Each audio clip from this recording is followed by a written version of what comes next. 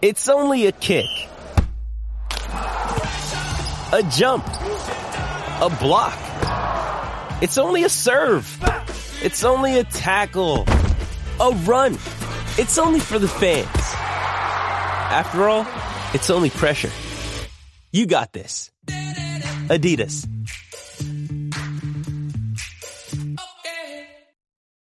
You ready? Showtime. On May 3rd, summer starts with The Fall Guy. Let's do it later. Let's drink a spicy margarita. Make some bad decisions. Yes! Audiences are falling in love with the most entertaining film of the year. Fall Guy. Fall Guy? Fall Guy. That's what the poster said. See Ryan Gosling and Emily Blunt in the movie critics say exists to make you happy. Trying to make it out? Nope. Because I don't either. It's not what I'm into right now. What are you into? Talking. Yeah. The Fall Guy. Only in theaters May 3rd. Rated PG-13.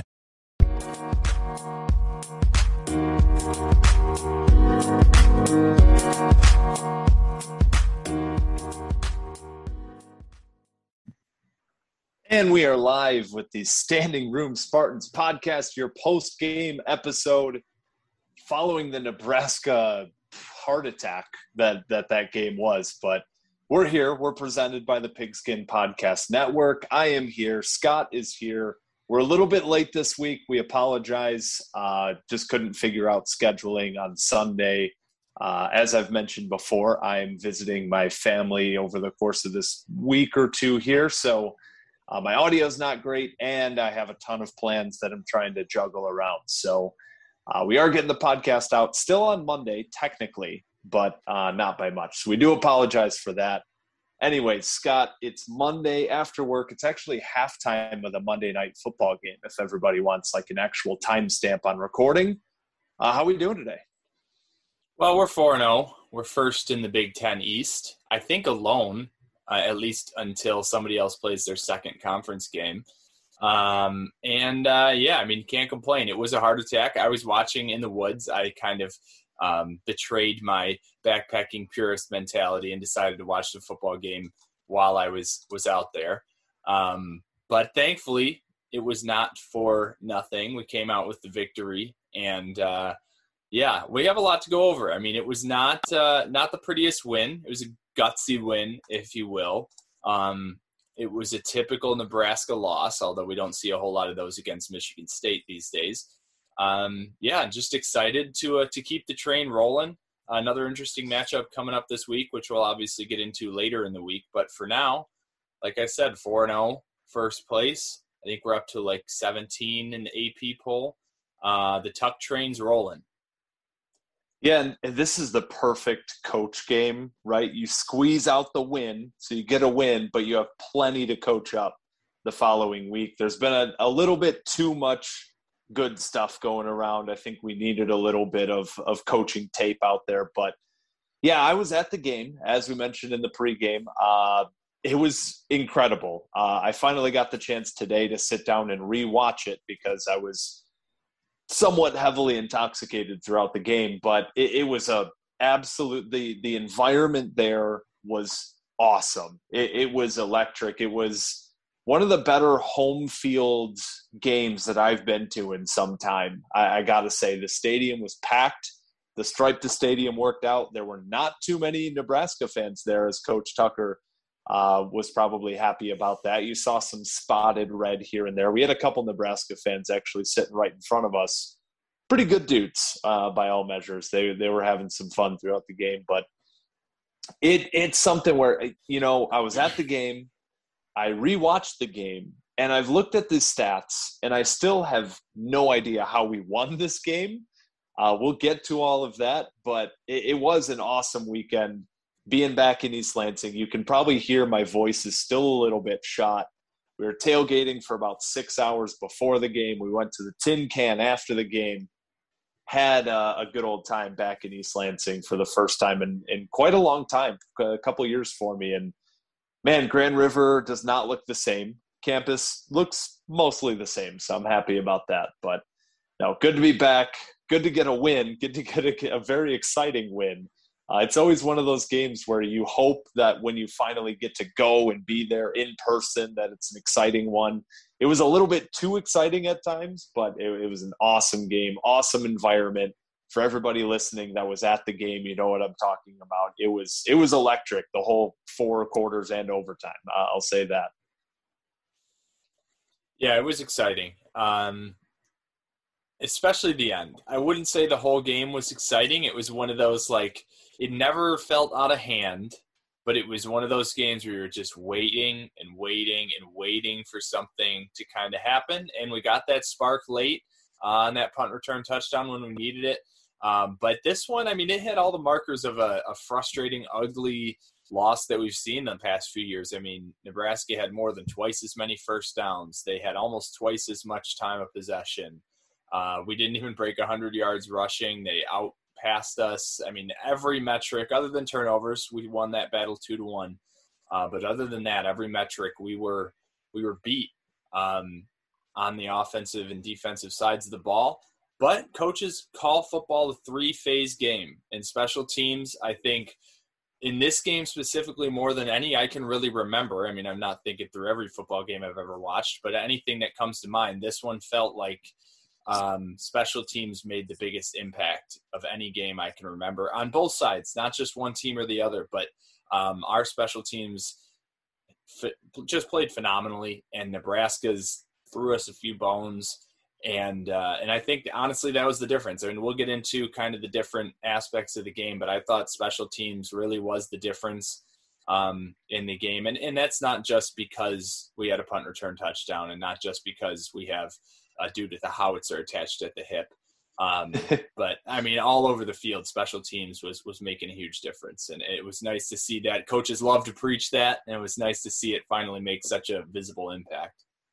Yeah, Scott Frost is ready to revoke every punter scholarship on his team, but we'll get to all that. Before we do, week 4 of the college football season is in the books. Week 3 of the NFL season also in the books as you're listening to this. We got Monday Night Football still chugging along here as we're recording, but it is time to get ready for week 4 of the NFL, for week 5 of college football with DraftKings Sportsbook, an official sports betting partner of the NFL.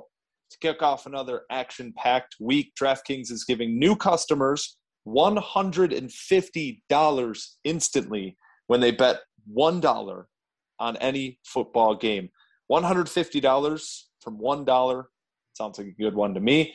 Head to the DraftKings Sportsbook app now and place a bet of $1 on any week 1 game. Not week 1 game anymore, week 5 game, week 4 game, whatever it is, to receive $150 in free bets instantly. If the sportsbook is not yet available in your state, DraftKings still has huge cash prizes up for grabs all season long with their daily fantasy contests. Download the DraftKings Sportsbook app now. Use the promo code TPPN to receive $150 in free bets when you place a $1 bet on any football game. Promo code TPPN this week at DraftKings Sportsbook, an official sports betting partner of the NFL. Must be 21 or older, New Jersey, Indiana, or Pennsylvania only. New customers only. Minimum $5 deposit and $1 wager required. 1 per customer. Restrictions apply. See DraftKings.com/sportsbook for details. Gambling problem? Call 1-800-GAMBLER or in Indiana, 1-800-9-WITH-IT. With that, let's get to some of this recap stuff. I want to start with the offense, Scott, because it felt like in the first half we were moving the ball. There was, some drives that stalled out in the red zone. I was looking at this, rewatching it. In the second quarter, we really had an opportunity to blow this game wide open. We had the touchdown off of another flea flicker, which I guess, I don't know, maybe it's time to retire the flea flicker. I feel like in a given season, you're never going to have that play work more than one time. And the fact that we've had it work 2 times means we're just asking for disaster the next time we call it. But we had that. And then the second drive of the quarter, we had the long kick return touchdown by Reed. That set up a big play for Trey Mosley. And then it stalled out in the red zone. And then the next play, the next drive, we stalled out in the red zone for a field goal. And it felt like we had a chance to blow the game open. But at the same time, we were moving the ball pretty effectively in the second quarter. We were getting down into the scoring area, getting points on the board. And the first quarter, I don't know, we just struggled to really get a rhythm. There was a bad interception by Peyton Thorne. And then the second half was just a disaster on offense. So I guess what worked in the second quarter, what didn't work the rest of the game, where do we go now with this Michigan State offense after scoring, 38 points a game the first 3 weeks, barely managing to get 20 on the board, and that's counting special teams points. I don't know, man. Is Nebraska's defense that good, or is there some reason to worry here for the rest of the year? Yeah, I don't. I've gone back and watched most of this game, and it's really hard to pin this slowdown from the second quarter to the second half on any one thing. The running game never really got started. There were a couple good runs. Simmons had a couple flashes, and Kenneth Walker, he racked up 60 by the end of the game. He probably mostly on 2 or 3 runs, all told. But I think the passing game was working a little bit better in the first half. And we really, I don't know. It was frustrating. After the Miami game, we were complimenting Jay Johnson quite a bit on the adjustments that he made in that game to counter the blitz and to get the ball out into space behind that blitz. And you could see they tried the same things against Nebraska when they were getting penetration. We tried the screen passes, we tried stuff like that, and it didn't work the same because Nebraska, contrary to Miami, was getting a big push with their front four. They didn't have to rely on the blitz. They were getting sacks with that black shirt front four, and it was frustrating them. I think this game we saw Peyton Thorne probably get rattled for the first time this season, especially in the second half. You could see there were multiple throws. He missed Naylor 2 or 3 times when he was wide open on crossers. And, the first instinct was to say, why isn't the play calling working? We're not getting any yards. It feels like every time we run the ball, it's not working. Every time we throw the ball, it's incomplete. But you could see the sharpness wasn't there for Peyton Thorne. And I don't know if it was an off night or if it was the pressure or if it was something else. I know he took a couple big hits. Maybe that got in his head a little bit, or he was nursing something that we couldn't really see. But all told, the passing game and the running game just never really found a groove. We couldn't find a rhythm on either one. And I think Nebraska kind of keyed in on an area of their defensive playbook that was really effective against us, and they stuck with it throughout the game, and we were really having a hard time unlocking it. So, yeah, I don't think they didn't really neutralize one thing. I think they were just very disciplined, prevented big plays, and controlled the line of scrimmage. Yeah, their front seven, man, they were flying around. It seemed like every time, Kenneth Walker would try to make one of those vintage runs where he makes a guy miss. And for every guy that there were 2 more right in his face. They were rallying to the ball. Their linebackers were making plays sideline to sideline. They were getting into the backfield. And it just really disrupted everything. And like you said, they were able to do it really without much at risk in the defensive backfield because they didn't have to blitz. So they weren't risking extra guys in coverage to come up and make plays at the line of scrimmage. They were playing their base defense, and it just was really effective. And you look at some of these numbers, man, and this is where it's funny.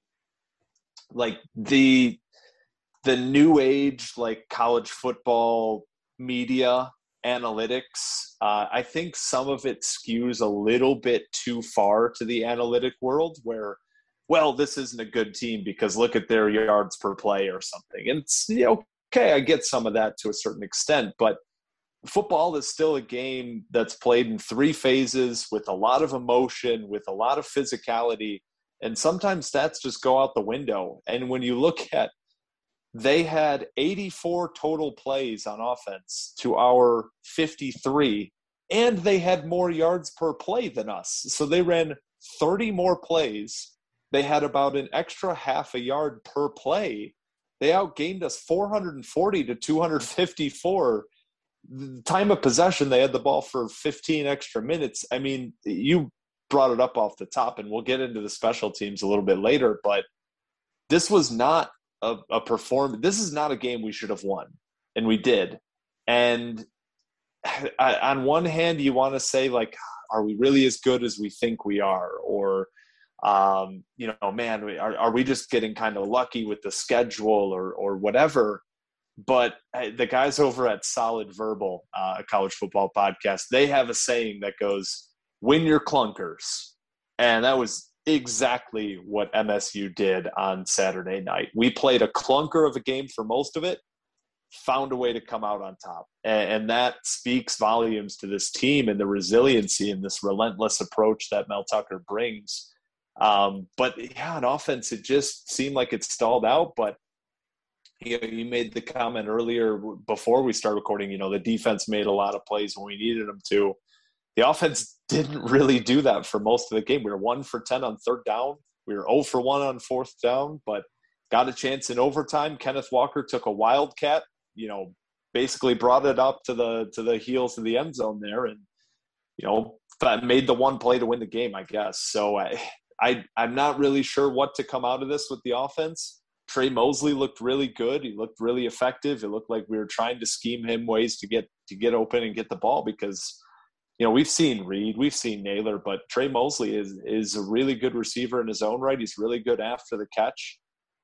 And I thought he played a tremendous game. I thought Walker actually looked good. He was breaking tackles. There just wasn't much running room. And it was a matter of the offensive line not really opening up holes. And as soon as there was a hole open, there was a Nebraska linebacker there to fill the spot quickly. And those holes closed in a matter of a half a second. And it just wasn't really working. But these numbers are hilarious, dude. We had 12 first downs the whole game. They had 26. Hats off to Mel Tucker and the staff for pulling this one out. But, Peyton Thorne, probably his worst game as a starter. Like you said, missed a few throws. And I guess there are worse defenses in the Big Ten. When you look ahead, Nebraska has a really good defense. We talked about it in the pregame that they held Oklahoma to their lowest point total in something like 6 or 7 years. So, this Nebraska defense is no slouch. And I say that because I think a lot of people are going to come out of this game just scarred from years and years of bad Michigan State offenses. I don't really think it's that. I think this Nebraska defense might just be that good. And you got coming up a game against Western Kentucky where you're going to get some more opportunities to put some points on the board before we get into this schedule to the middle end of the year where you go at Indiana versus Michigan. You got Ohio State and Penn State to finish it off. So the tough part of the schedule is coming. And this is the game. This is the type of game that the coaches, secretly kind of love to have, especially from the offensive side of the ball, because they can go into every single one of those position meetings with things to coach up, things to get better, because the offense only put up, one touchdown, right? Yeah. So, yeah, I mean, it's certainly a teaching tape game, and Peyton Thorne, Kenneth Walker, Jaden Reed, even to a certain extent on offense, his special teams, he was outstanding, but it didn't really do a whole lot on offense. Jalen Naylor as well. Him and Peyton Thorne have got to get on the same page, man. I don't know what's going on, but this whole season, there's been tons of missed throws between those two. Yeah, the skill players were on and off, hit or miss the whole game. I think really what this game came down to when our offense was on the field was the battle in the trenches. And Nebraska won it. We knew it was going to be a strength-on-strength game with Nebraska's defense lining up against our offense. And whenever you have that strength-on-strength matchup, you have to win the battle in the trenches. And Nebraska did. So if it was only a battle between our offense and their defense and somehow you could keep score of that, we would have lost, certainly. And I'm a little bit concerned about facing other strong front sevens as we go into the remainder of this season. Our offensive line, both in pass protection and in run blocking, didn't really look up to the task against Nebraska. And I think that was one of the main reasons our offense never got in stride. I mean, you could see at times every playmaker made a play. Reed made his plays. Connor Hayward had that incredible catch and run. Peyton Thorne made a few. Kenneth Walker and the other running backs. I mean, every skill position player on the offense made a few plays, but there was just never a consistency from the offensive line in their protection and their blocking to build on that, on those nice plays. And I think that's the reason why it felt like the whole game, You saw glimpses here and there, but really never strung together enough scoring drives to put this game away. You look at the first half specifically, we had a 10-play drive that we failed to convert on fourth down, didn't get any points out of it, drove it all the way down to Nebraska's 25-yard line. We had a couple that got to the red zone that ended in field goals. I think we had another one that sputtered out as well because of that muffed snap right at the end of the half. I mean, that right there is the potential to add 18 more points in the first half, but we just could never, build that consistency. So thankfully, our defense and our special teams showed up. Well, I think we'll talk on special teams last because it'll be a nice optimistic end to it. So the defense, it had the same feel as Miami at times, where it felt like they were getting walked all over, and it was really frustrating, and Nebraska was walking it down the field 5 to 10 yards of play, especially in that third quarter. It felt like they were having their way, but every time, you'd come back from a commercial and they'd throw that score up as a reminder, they'd have 13 points or 20 points or 7 points. And you're like, I don't understand how they're not, where are Nebraska's points with the way that they're playing. Their 2 third quarter drives combined for 25 plays, over 100 yards and 3 points. Yep. So yeah, I mean, it's something to get used to, certainly with this coverage scheme, and this is the way that it works. And as long as you can make your tackles in space, I guess it's going to work. And we're just going to be one of those teams where it becomes really, really, really challenging to find the end zone once you get into the red zone. And if you can prevent the big plays over the top and force that field to shrink, then I guess you come out with wins like this, even when your offense isn't really working. And they found, not only did they play, to that scheme, but they found chaos plays to impact the game. They had that strip sack in the third quarter that was almost exactly the same play as the De'Aaron King strip sack a week prior. Right when we needed it, when it really felt like Nebraska was capturing the momentum again, Jacob Panasiuk came through, and Jeff Petrovsky got that recovery right on the sideline there. Obviously, the interception by he goes by Chaz, right? Which is kind of new on the scene. Yeah. Chester Kimbrough. Apparently now it was probably the same before, but they finally publicized that he likes to go by Chaz Kimbrough. So make a mental note of that. But he obviously had that incredible interception that was incredibly poorly blocked, and we couldn't return it for a touchdown.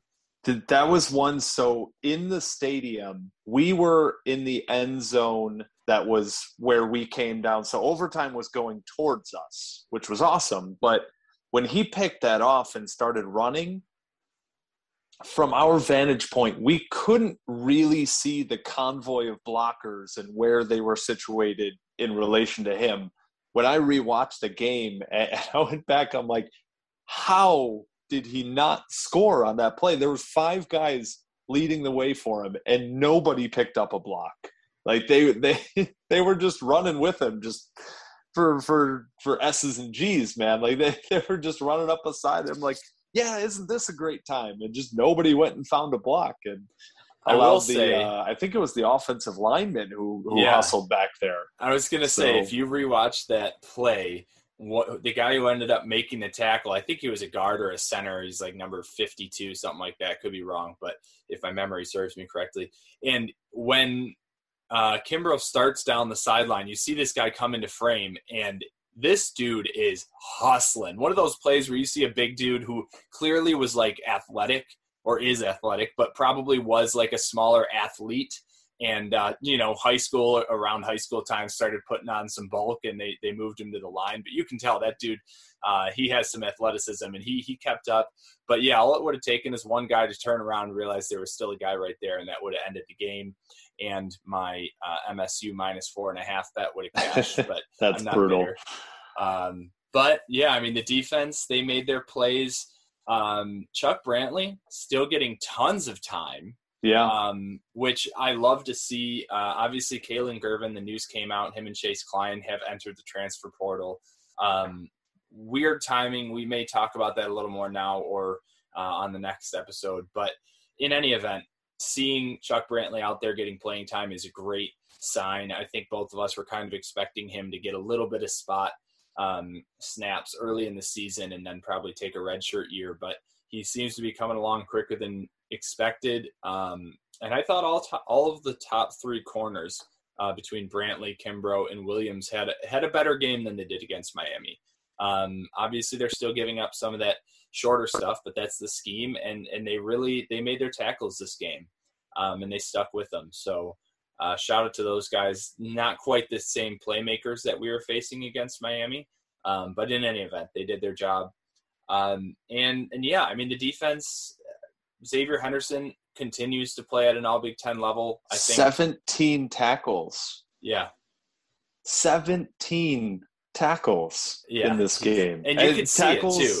It wasn't one of those. Is a bit of an overrated stat in the sense of like, okay, you can just rack up a bunch of tackles, and if they're 10 yards past the line of scrimmage, then, you know, what's it really help? But man, through 4 games, he's got 42 tackles, 4 tackles for loss, 2 sacks, that interception. He's been outstanding this year so far. Yeah, and you could tell, I mean, it wasn't a sneaky get yourself into the pile, and when the pile clears, you're the guy laying on top. It was, I mean, he was laying the wood all game, coming down into running lanes and slamming guys. He had a couple big hits on Adrian Martinez that I'm sure Martinez was thinking about throughout the game. And Jacob Slade, especially in the second half, had a monster game. He's going to come up later for me. We have a new segment, and we'll save that one for a little surprise at the end. But he's going to come up later. Yeah, so he had a great game. All in all, the defensive line had probably their best game of the year, 7 sacks, 11 tackles for loss. They really, I mean, they had almost 200 rushing yards, which obviously sounds like a lot, but I thought most of that was probably on broken plays or outside runs. They did not get much up the middle. Yeah, I mean, just an outstanding game from the defense. They did what they needed to. Martinez got loose a couple times, which kind of is expected with his pedigree. That said, after the De'Aaron King game a week ago, I didn't necessarily expect Martinez to have as much luck as he did on the ground, but they did what they needed to, kept us in the game, and we caught a couple breaks and made it happen. So the defensive line, I thought, played an outstanding game, basically from start to finish. The linebackers, there were a few missed plays. I went back and rewatched, and just there were a few coverage slip-ups. There were a few just kind of you're shooting the wrong gap. Cal Holiday had a couple mistakes, but all in all, like they wrapped up pretty well. They made a few plays, especially in some big moments, and so hard to blame them for that. I thought the defensive backs as a whole did really well. And I do want to touch, just because by the time we record this, we probably won't remember to bring it up. I did think the transfer news was really surprising. Between Kaelon Gervin and Chase Klein, I'm not really in the business of like telling a kid what he should and shouldn't do. I think that the people out there that kind of criticize, this transfer portal, it's bad for college football or something. I think that's a bit too far on that side of the argument. But I do think there are a lot of people who are very pro portal and, hey, do what you want. And I think, there's got to be a middle ground here. There's a position, I think, for me where I can support the players and these young kids to make whatever decisions they want to make and to live their life. But while at the same time being a little bit confused by the move. I mean, you had that whole first year window where the new coach comes in. You had an opportunity to transfer with no penalties, to go to another school, to play immediately, not lose any eligibility.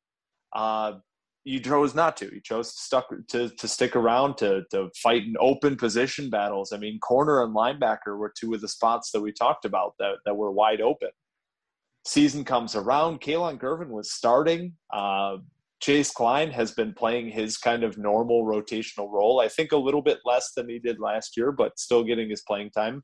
And the team's 4-0. And so this new vision of the head coach that you signed up to play for, or at least that you didn't sign up to leave, is clearly working. And so them deciding to leave, I mean, I don't know what else it would be other than playing time. I can imagine that maybe there's some stuff going on behind the scenes, but it just seems like two guys who may have lost or failed to grasp a starting job and deciding to take their talents elsewhere, which, again, I can fully support while being a little bit maybe even frustrated, but more just confused at the move. So I did want to at least bring that up. But two good players, two guys that I think we kept waiting on kind of the full breakthrough. Right, Kalon Gervin was somebody we talked up a lot this offseason and even early in the season that he's a good player. And I think somebody's going to get a really good player in Kalon Gervin. Chase Klein, still not sure, just never really made that leap, but I think he's got all the tools. So wherever they end up, I'm sure that the schools will be happy to bring him in. I guess it was just a matter of, at corner, you look at Kimbrough, who started playing a significant role and playing really, really well. A freshman in Chuck Brantley getting a lot more run than I think people expected. Ronald Williams really recovering from that Northwestern game. And the linebacker spots between Halliday and Crouch seem pretty full at the moment. So more power to them, go find somewhere that's going to play you as much as possible. I respect that, but it is a little bit sad to see them go, and maybe two positions where we don't have a whole lot of depth. So kind of looking later on in the season, we're really hoping for a lot of reasons that we don't have any injuries, but especially at those two positions now, which are probably two of the thinnest position groups on the roster before those announcements. And with losing Gervin and Klein at corner and linebacker, positions are just getting a little bit thinner. So hopefully we can stay healthy and stay lucky at those positions. But man, tough to lose those guys. But like we said, the reason that they're going, it seems, is that we have really good players in front of them at both of those spots. So I guess a twisted sign of confidence and optimism for the team. Yeah, it is interesting, and it is concerning. I feel a little bit better about linebacker, but you look at the corners. I mean, we've really only got three corners now that have any playing time, and one of those guys goes down. I mean, you look at the two deep, even without one of those guys going down, you don't even have a full two deep right now at corner. At linebacker, I mean, Van Summeren's been getting some run. Looks capable at least. Yeah, but I mean, beyond him, I mean, there's – Klein was that number 4, number 3, number 4 guy. So, yeah, I mean, you don't expect to see two deeps who are getting a decent amount of reps leaving the team. But the transfer portal has changed the game for better or for worse, and they're going to take advantage of that. So, again, as always, when guys decide to make a decision for themselves, more power to them. We'll still be rooting for them wherever they go, and they'll be getting some good players. But now the most exciting group from this past Saturday, I thought, the special teams. There was, I think, one special teams error that I can think of, which was the bad snap that led to the blocked field goal. Outside of that, it was dominant. And you don't talk about special teams being dominant very often. But I'll start it with Bryce Behringer. 6 punts, I believe. 353 punt yards, I think an average of just under 60 yards a punt. Couple of them inside the 20, couple touchbacks. That dude flipped the field on multiple occasions. You talk about the fact that it felt like Nebraska was going down the field. They would win the field position. Even when they had to punt, it felt like our backs were against the wall. Our offense wouldn't go anywhere or would go backwards and we'd have to punt again. But Nebraska would be right back at the beginning at their side of the field because he would flip it every time. We'll talk about other specialists, but Kevin, I mean, you're a big leg guy. Between Behringer and Matt Coughlin, what'd you think on Saturday? Yeah, I'll read. I mean, my Twitter bio, as it has been since it started, the final sentence: special teams matters, baby. This is right on brand. You got Bryce Behringer, 6 punts for a 58.8 yard average. That's insane. That is insane. And he's doing it with the rec specs, which you just have to love objectively. He had an incredible game. He might have been, we'll talk about a segment again to tease it coming up later, where we're giving out a game ball. I thought about it for Bryce Baringer. I really did. And so if he keeps putting together performances like this, a Big Ten Punter of the Year award is certainly on the table for him in a school with a rich history of special teams. Bryce Baringer's making a name for himself. And Matt Coughlin, I mean, the only miss he had was a field goal that really wasn't on him. It was a bad snap that went behind the holder, and he had to try to adjust and still get a leg on it. Just didn't have the time, got it blocked, but 2 for 2 on extra points, 3 for 4 on the field goals, including the game winner, which was a chip shot. But at the end of the day, it's easy to kind of dismiss how much pressure is on the kicker in those moments. You have ages and ages to just sit and think about one motion, right? Anybody, the easiest comparison I always have to kicking is golf, man, because not too many people have kicked a field goal. I get that. A lot of us listening out there have played a lot of golf, and imagine, you're lining up a 3-foot putt, and it's going to be for a par to break 80 in the round or whatever it might be. But here's the twist. There's 80,000 people surrounding you and watching you for that 3-foot putt.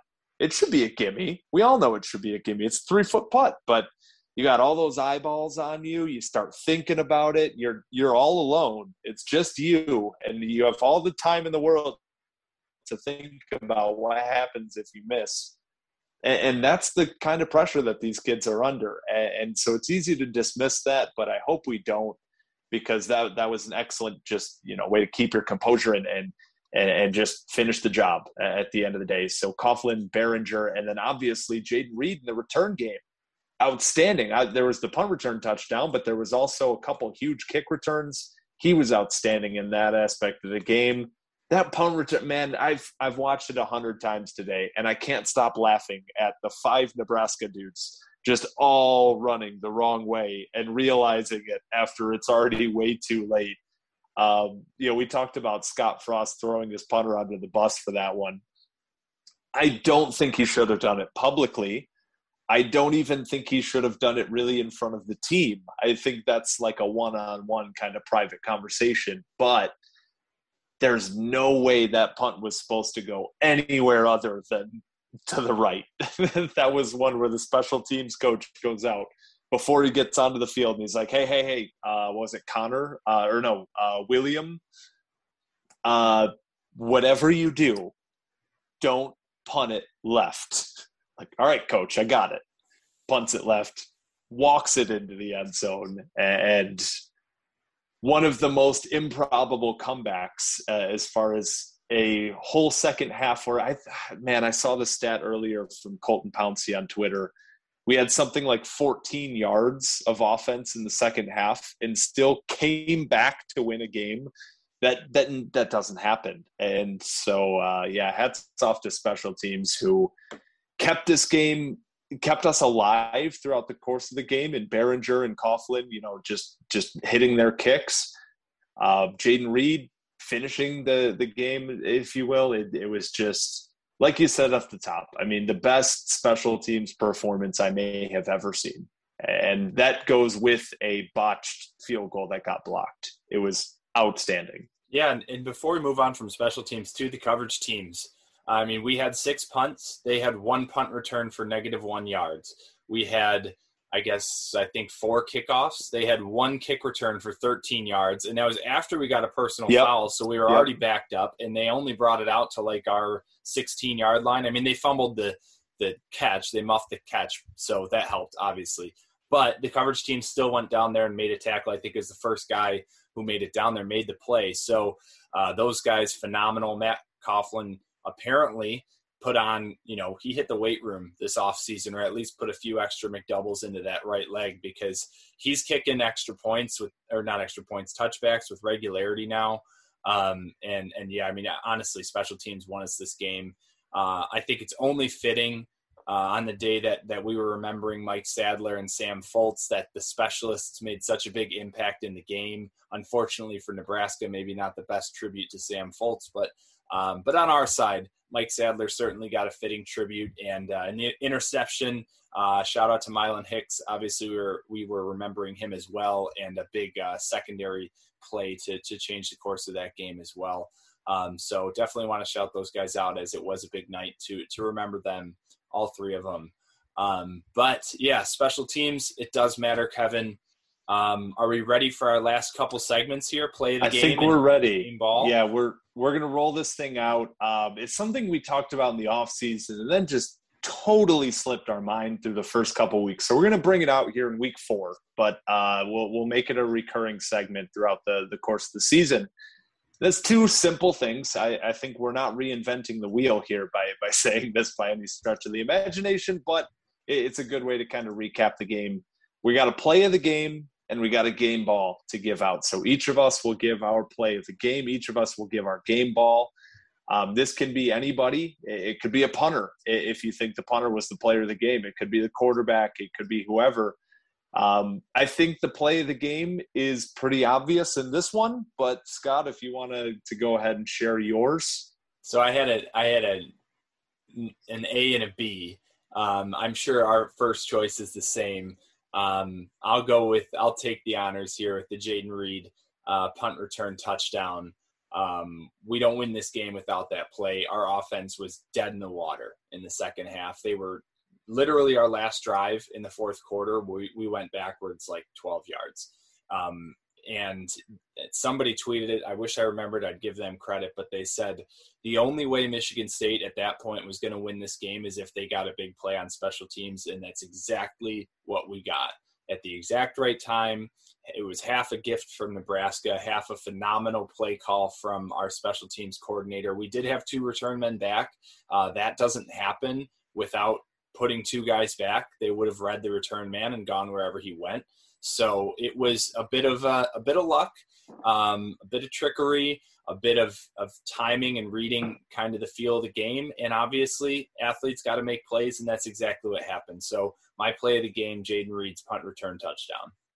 Yeah, the way that I was kind of sparsing this out, because I think your second one is probably the Kimbrough interception in overtime. And, that one crossed my mind as well. But the way that I settled it in my head was pretty easy, where I had one of my good buddies that I was with on Sunday, and he didn't watch the game. He was busy during the night, so he was going to rewatch it or watch the highlights or something.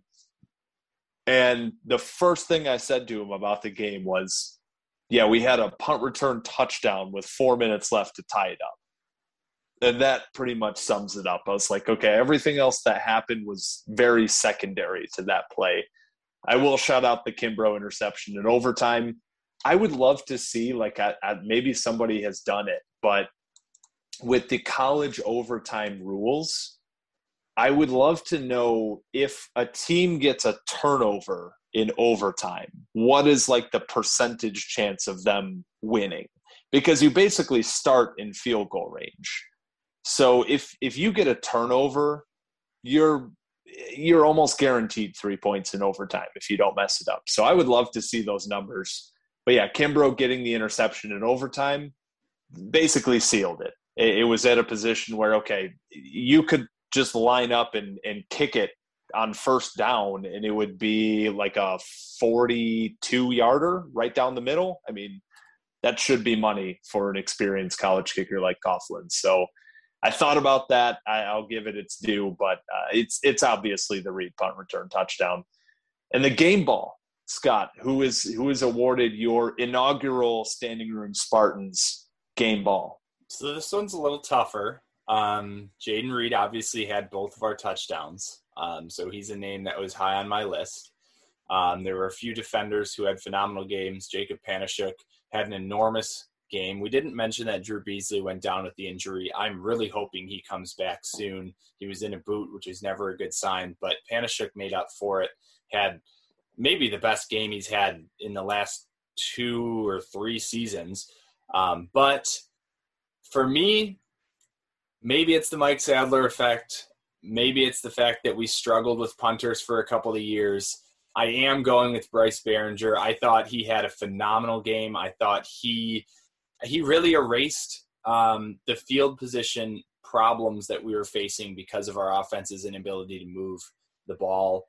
And he just consistently set our defense up to play the exact brand of football we want to play, where every 10 yards you can set your defense up with is a lot that the other team is going to have to fight for, because we make them earn every yard as they move their way down the field. And I thought he did exactly that and put our team in a position to keep the score low and just bide some time and wait for that chaos to ensue, as it typically does if you give it enough time in college football. So Bryce Behringer, in honor of Mike Sadler, gets my game ball. If there's anybody listening who has ever questioned this podcast's love for Big Ten football, I want to timestamp this episode where our game balls are given to, number one, a punter, and number two, a defensive tackle, because Jacob Slade played the game of his life on Saturday night. He was all over the field. When you see 8 tackles from a defensive tackle, 5 solo tackles from a defensive tackle, that's an unbelievable game. And, I mentioned earlier, okay, a lot of times guys can kind of rack up tackles 10 yards behind the line of scrimmage, and it doesn't really make a huge positive impact for your team. When a defensive tackle is doing it, it means that it was within 1, 2, 3 yards of the line of scrimmage one way or the other.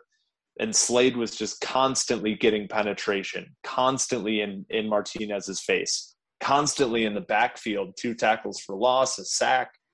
He played one of the best games I've ever seen from a defensive tackle at Michigan State. And that's going back to some incredible Malik McDowell performances when he really turned it on. Jarrell Worthy. Slade played a phenomenal football game. And when I was rewatching this, every time somebody made a play along the defensive line, it felt like 64 either had something to do with it or was the root cause of it. So wanted to make sure I got a full shout out for him. And yeah, our inaugural Standing Room Spartans game balls go to a punter and a defensive tackle. I absolutely love it. Anything else before we get out of here? No, we got Western Kentucky on the clock, who is looking like a tougher scheduling matchup than we probably expected it to be when we inked that deal. We'll break 7:30 p.m. Yeah, back-to-back home night games was odd. Probably more to do with confident. Even through today, I was actually trying to make plans for the game. I was thinking either going somewhere or having some people over. And the whole time I was in my plans, I was like, well, it's going to be a noon game, so got to adjust for that. And I was talking to a buddy. He's like, no, it's a night game. I'm like, wait, what? It just it does not have night game feel. Michigan State at home versus Western Kentucky. That should never be a night game. But yeah, here we are, a couple of night games in a row. So if you're in the crowd that loves that primetime night game, you're probably pretty thrilled. And if you like to get them out of the way early, well, you're out of luck here. You're going to have to stay up late again. So, yeah, night game next week, Western Kentucky coming to town with a pretty high-powered offense. Yeah, the passing game, we'll get into that. They took Indiana down to the wire this past weekend, and we have a great slate across the country this weekend. A lot of really good matchups that I'm really excited to check out. Obviously, we'll have our picks on Friday, and we'll get you guys involved as we always do. The fans had a better week. The fans are in first place on picks now, which I love to see. I don't want to talk about the week that we had. So Kevin went 0 for 4. That's all I'll say. Let's just get out of here. We're ending the podcast. All right. Follow us on Twitter, Standing Room Spartans. Scott, I don't remember mine. Spartan Martin 18. There you go. Review, rate, subscribe, do all those good things wherever you find your podcast. That helps us out. If you give us a shout out in a review, we'll give you a shout out on the pod. Yeah, we'll keep it rolling. 4-0. And again, if you're new, my audio is usually better than this. Traveling, just using the Apple headphones, I think they're getting the job done. I've listened back to all the episodes. I think it's at least manageable here, so hopefully you guys can bear with me for another 2 episodes here until I get back on my home turf. So, have a great if you're catching this on Monday, then you are a diehard fan, and I love you for it. But if you're probably catching this on Tuesday or Wednesday, enjoy the rest of your week. And as we gear up for another Spartan football game, looking to head to 5-0 in year 2 of Mel Tucker. Love it. Go Green. Go White. Take care, folks.